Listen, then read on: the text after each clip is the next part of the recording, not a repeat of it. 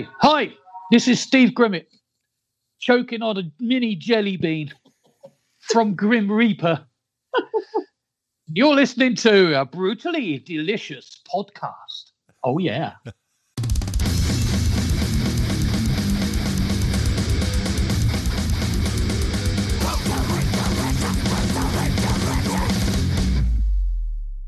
So, Steve, that's my partner, Rena, and I've got my other partner, Chris. He had to step out for a second, but he'll join us here in a minute.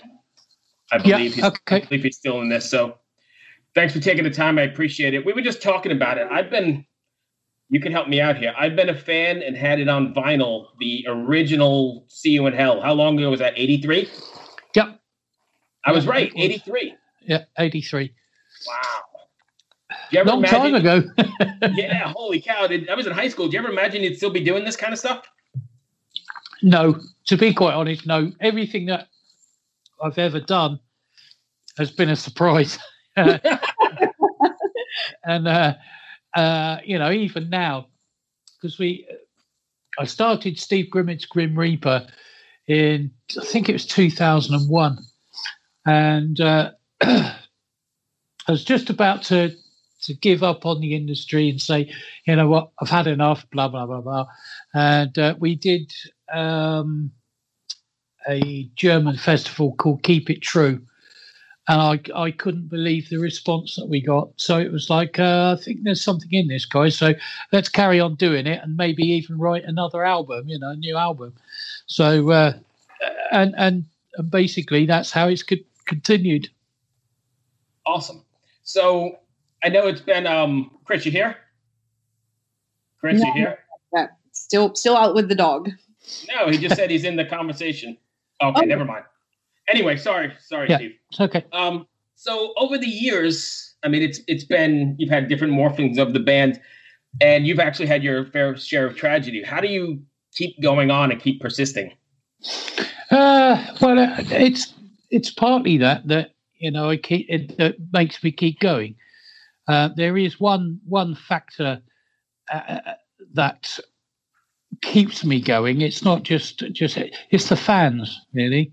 Right. And when I was laying in hospital losing my right leg, the fans in Ecuador kept pouring in every day. In fact, security had to get a lot tighter to stop them coming in. It was that really bad. Yeah. And there was over 300 people on the day that I left the hospital. There was over 300 people waiting outside to see me off. It was fantastic, absolutely brilliant. But that is amazing. It was, yeah, and that's what keeps me going. It's not just those guys in Ecuador, or it's everybody. They'll come and see me because we always, after every show, we always sort of like towel down and go straight outside and meet the fans for pictures and sign-in stuff. And you get to meet them. You get to hear a lot of things that they say to you about your music and about what it means to them. So it's fantastic, really, and that's what keeps me going. Yes, I've had some band changes and stuff, but I mean that's kind of expected, I think, in most band situations, because you get pissed off with people and the way they do things, and it's just like, so you end up you just got to believe in yourself, really.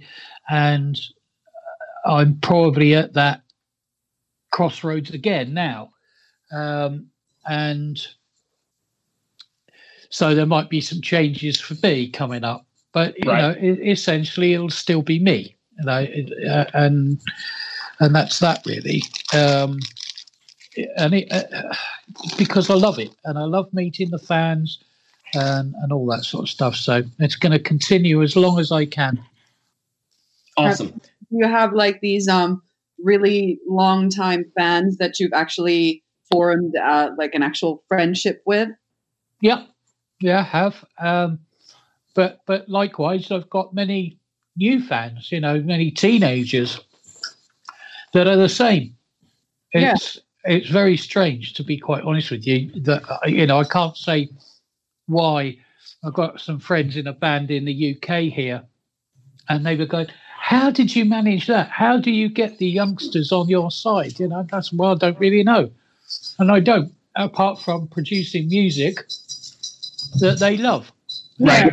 And maybe, do they maybe consider you as like a father figure, like fatherly advice, whether it be industry related or otherwise just life lessons?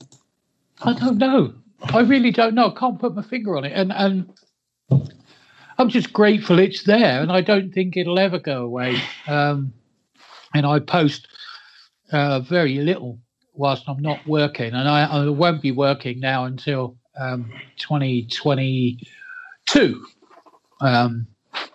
because I am diabetic. Right. And some of the medication I take is conducive to catching it. So COVID-19 anyway. And so I won't be going out at all. In fact, my agent won't let me out until such time as, we've got some form of cure or it's on a massive downward turn, But, sure. I'm still doing a little bit of work. I've got 2 recording studios, one at home and then one in Oxfordshire, and I'm working both of those. I do work for other people at home, and I'm working with a band at the moment in my main studio. So I've sort of got work, but it's not enough to feed the kids, sort of thing. Right. But so I have a question for you, and I don't know if you know the answer to this, but so you were right at the helm of I guess they call it the new wave of British heavy metal. Yeah. I mean, you were right at the cusp of it. Why do you think, and even though you're like super, I mean, there's true metalheads are become like a cult following of sorts, but why do you think you guys never made it like the same as some of the bigger bands? Because I think you were just as good. Yeah, I do too. I don't know that either. I mean, it's probably like Anvil, Yeah, I guess you're right. But I'm not unhappy with the situation. It doesn't upset me to a great deal. Or it doesn't upset me, put it that way, at all. Because I can still go out there. I can do medium-sized clubs and larger clubs, some theatres, and I'm happy with that. Sure. And I can make money doing that, and that's great. It's. I can't really ask for much more because at the end of the day, the bigger the tour, the harder it gets. And with only one leg, it's hard enough as it is. So. I don't know. Maybe it'll happen one day, but I doubt it, and I'm okay with that. Yeah, I was just curious. Sorry, Marina. I was just curious because, I definitely had put you or Grim Reaper, definitely at least back then, right in with all these other bands. And I don't know how that didn't translate because to me, it should have been, translated just as well. Does that make sense? Yeah, it does. Yeah, it does make sense. I don't know is the answer. Yeah, well, we had fine. But then had a lot of sort of like you said that you really enjoy meeting the fans and just having that close relationship with them. And I think it's more of a possibility to do that when you're not a giant band, but you get to be more intimate with your following. Yeah, you can. And I guess that that allows us to do that. But I'm just thinking about some of them now. Actually, the very first one I did in where was it? Brazil. I did say that I'll go meet the fans afterwards, and they were going to put me at the front foyer of this club, and I got mobbed. I literally got pushed on the ground so I couldn't stand up, and they ended up putting me upstairs and letting 4 fans in at a time for pictures and signatures and stuff. And it basically worked out I was up there for 3.5 hours. Wow. I've heard South American fans are fanatics. Oh, total fanatics. Total. It's, if you ever want to describe how you would like to be treated, go there, because it's phenomenal. And they love their music, right. They really do. And like you say, they are fanatical. All right, so I think Chris is back. Chris, are you there? I'm here. Hey, Chris, meet Steve. Hey, Steve. Hi. Sorry, Hi, Chris. My dog had an emergency. I had to take him outside. That's okay. So top quality podcasting here, Steve. Yeah, absolutely. So mine gets the shits every so often too. It's very fun. He's 16 and a half now, and right, and he's having some issues. So just trying to work it through with him, Yeah, I get it. I had like an old dog. She's now passed on over the Rainbow Bridge. But when she got older, and I live in Finland, so we get really cold winters. And when it would get like absolutely freezing in the winter, she would go have a shit in my sauna in the night. She wouldn't have to like run in the snow in the morning. Yeah. Oh man, nice. I'll tell you this. So my dog has early onset dementia right now, and he's also got his back is messed up. So lots of times he doesn't know where he is or what he's doing sometimes. Yeah. And so the last few weeks have been a real struggle because I take him out, at midnight or whatever, and then I go to bed, and I wake up in the morning and he's just curled right up beside me. And I get out of bed, and there's a huge pile of shit in the spare room. And I don't even, and he doesn't know he does it. Like, he just he's just like, oh, I got to go. And then he goes. Yeah. So I've been working like, we got to relearn to go outside. So as soon as he comes downstairs, I'm like, let's go now. Come on. So, Steve, I know you didn't tune in or join us to talk about dogs shitting. No. but that is part of life. If you have a dog, then you're dealing with shit. Yeah. Kids and animals get prepared for excrement. That is yeah, exactly. Yeah. So what's on the agenda for Grim Reaper now? I know you said you're at a crossroads. Are you looking at writing new material? I know you can't tour at the moment, but should we expect new material at all? Yeah, we are actually writing a new album at the moment as we speak. I'm also writing the second. I don't know if you've ever heard of Grimstein, which was a band that I started with Steve Stein, an American guitarist out there, phenomenal guitarist. You want to look him up if you don't know who I'm talking about. And we've got our second album. We've got all the stuff written. It's just a question of now writing. Recording it. So I've got all the musicians in place, ready to go. Studio's waiting for me to do it. I'm just, because Steve is a very, very busy guy. He does these online lessons and stuff. And he's very, very busy guy. So it's just waiting for him to have some downtime so we can start. Are you doing most of the writing then? Or are you guys bouncing stuff back and forth via emails? Yeah, that's basically what I'm doing. Yeah, for both things actually. Yeah. What's like your target schedule for releasing the new stuff? Well, I haven't really, because I don't know, because I firmly believe in old school everything, how we record, how we schedule, and all that. I don't want to have the album could be ready, but I don't want to put it out until we can tour it. So I don't believe that there's it's like the film industry at the moment, isn't it? They're not putting films out because people can't go to the cinemas. So, so I see little point in having to rush stuff ready until we can tour it. Yeah, I understand.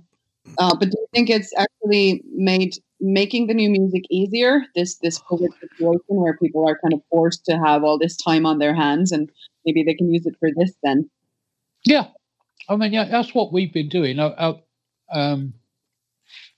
been doing, excuse me, I'm eating jelly beans and I shouldn't be anyway.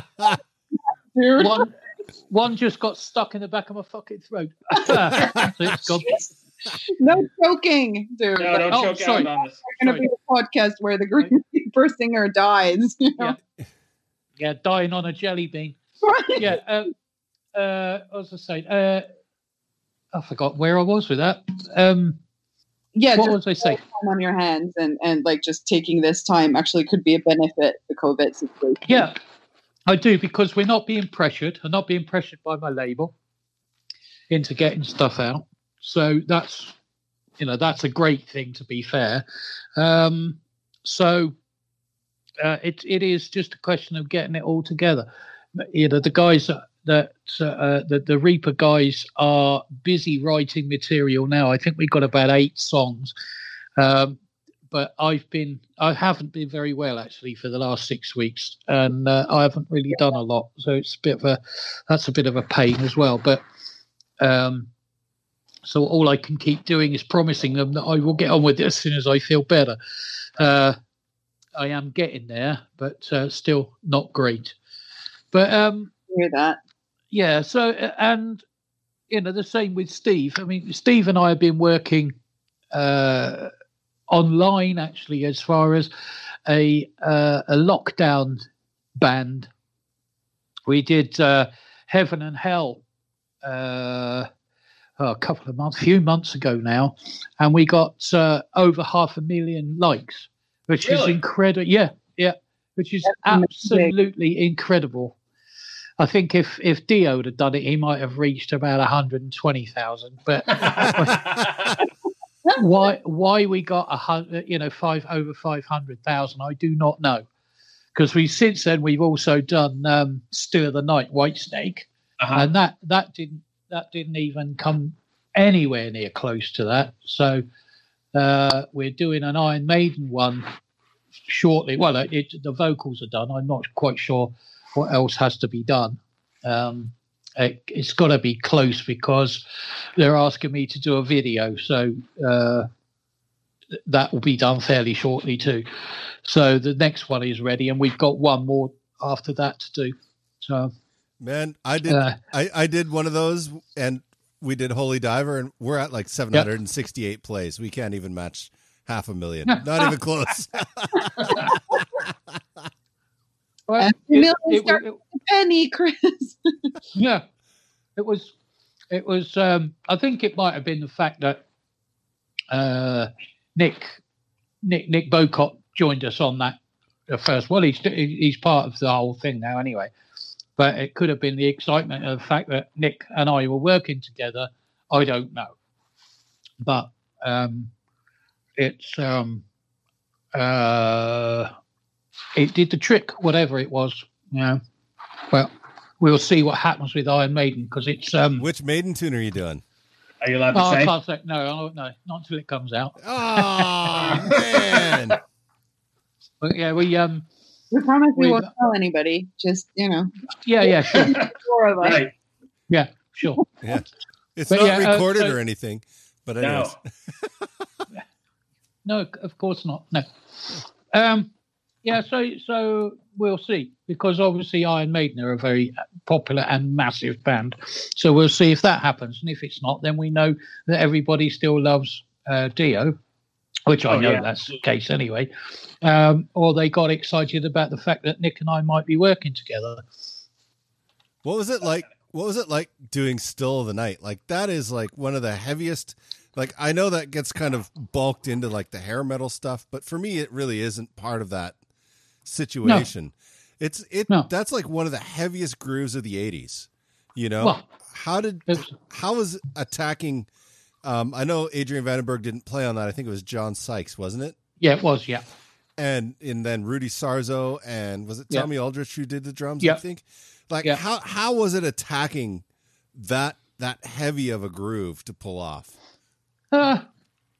Easy.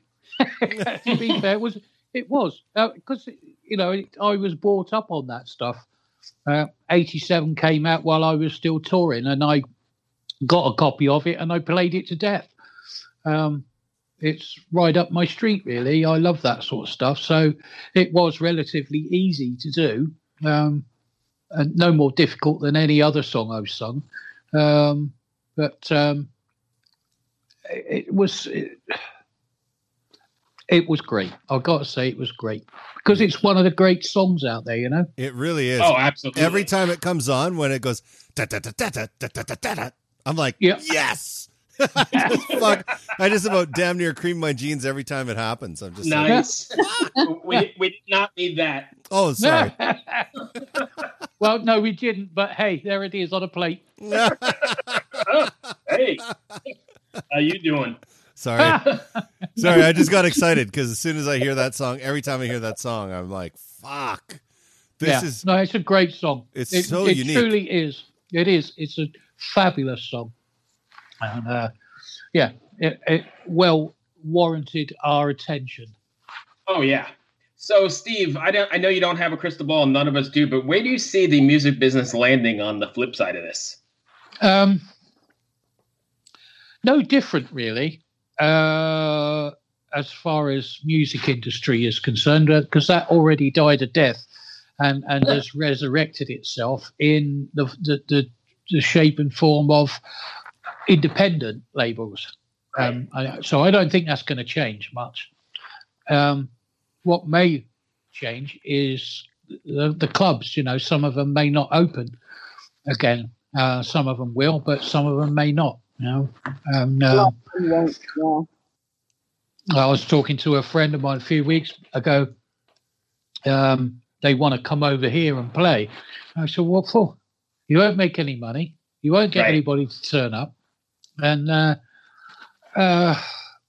well, it's just the experience of playing in the UK. Well, I'll tell you now, you're wasting your time. Yeah, right. Yeah, I think that's going to be the biggest challenge after this is all over. Is people have spent the better part of a year, and by the time it's over, probably a year and a half, 2 years, being afraid to socially interact. Yep. And that creates a mindset. And I think that's actually going to be one of the bigger hurdles of live music coming back is that. Because there's some people that are going to run out and go instantly. But there's a lot of people that are going to be pretty conservative about doing stuff like that. Yeah, I think initially we're going to have, a rush back to the clubs because people are going to be so starved of it. It's going to be unreal.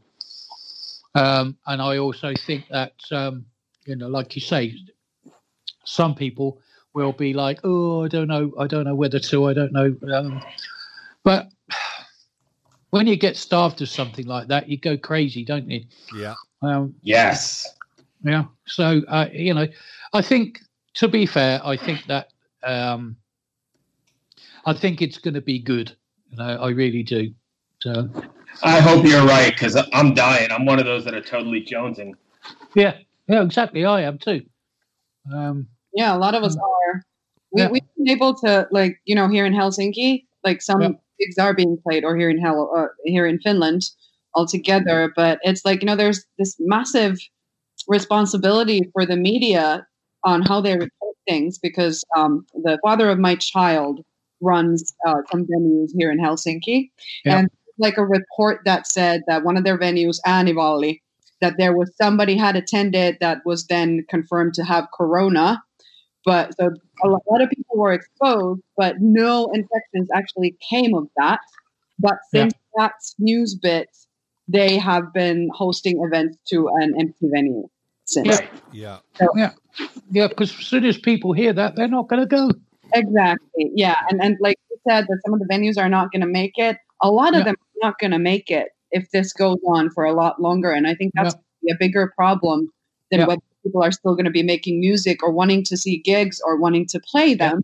But we get the audience, or do we have the venue? Do we have the place to go and play? That's going to be a big question. Yeah. I agree. I think to start off with, the beginning of I've been asked to do a couple of these what do you call them? A show with no audience. Like a live stream? Yeah, live stream. That's it. Yeah, live stream.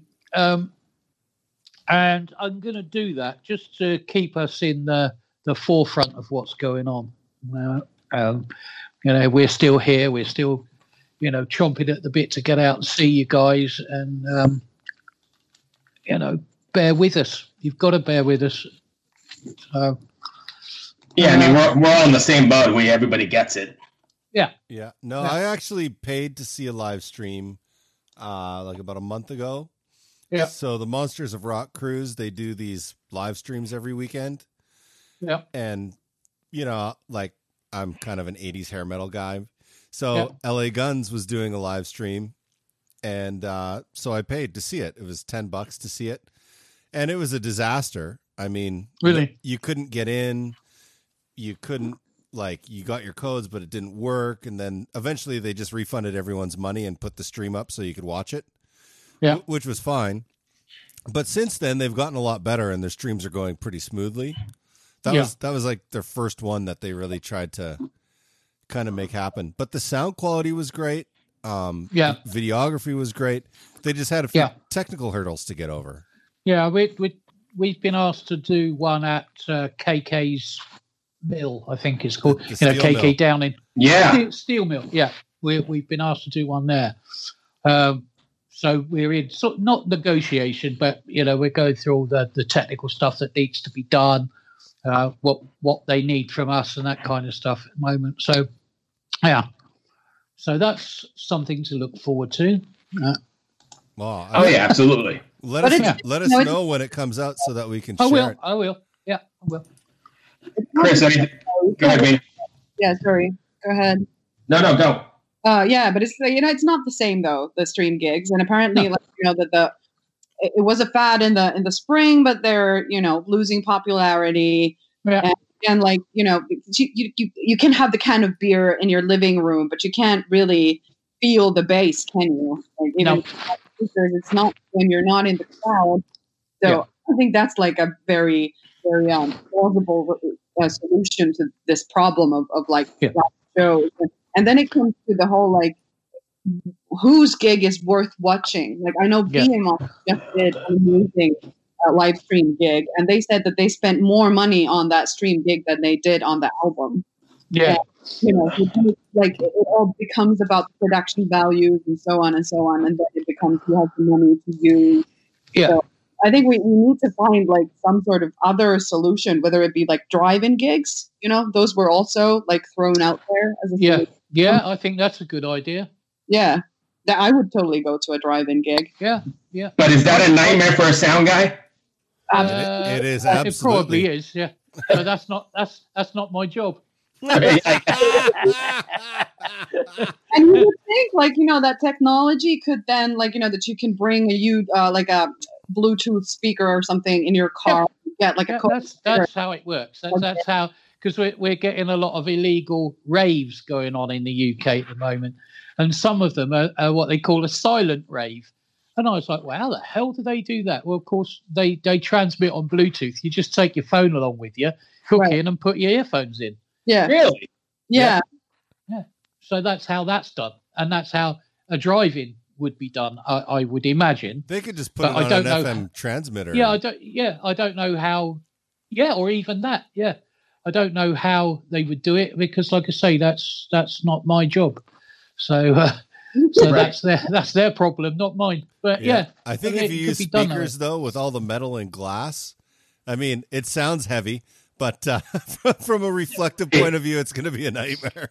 Yeah, exactly. So it'd probably be better to broadcast in Bluetooth and listen to it over your phone. So that'd be pretty good, I should imagine. Yeah. Interesting.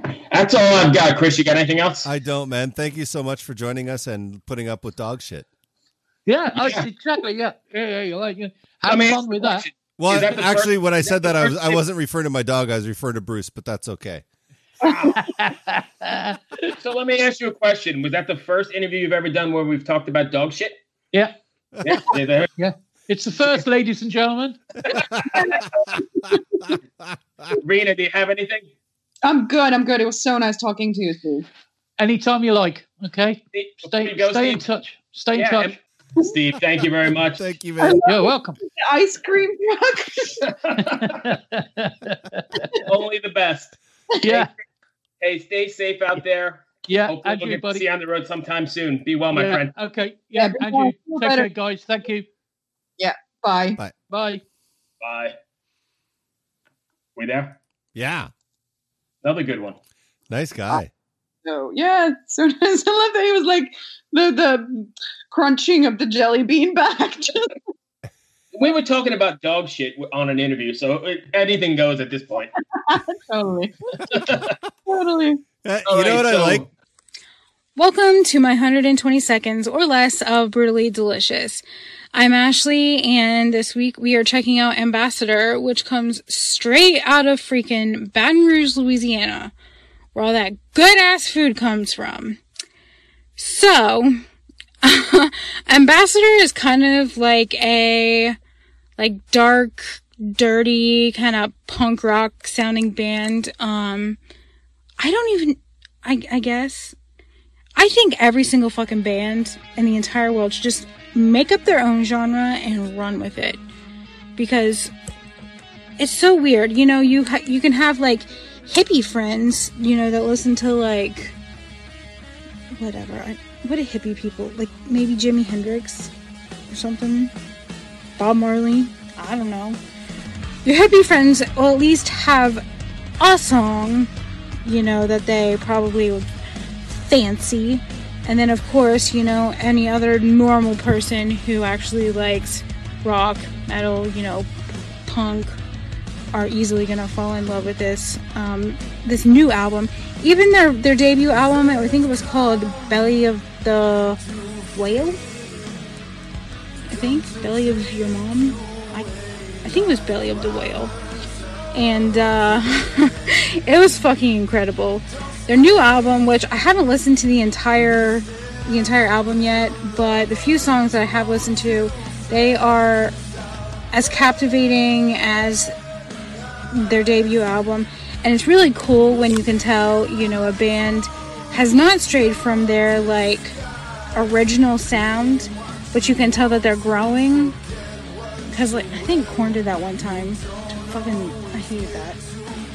I mean, I love dubstep shit, but anyway, yeah. So this new album that Ambassador is coming out with, Caravale, I don't know what it's called. I'm so stupid with words. Cannot stand this. Anyways, it's fucking coming out September 18th, and if you want a little sneak peek of it, in your ear, just pay attention to this background music, whatever. And yes, I think it's in like just a few days. Go check it out. And catch you next time.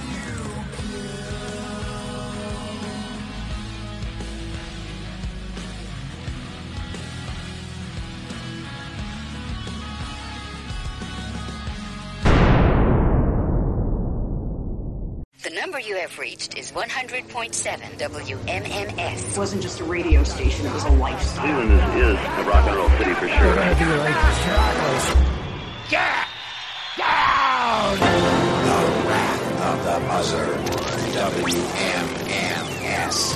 Cleveland. The rise and fall of one of the most iconic radio stations in America. Profiles. The Wrath of the Buzzard. PROH Files. Subscribe now wherever you get podcasts.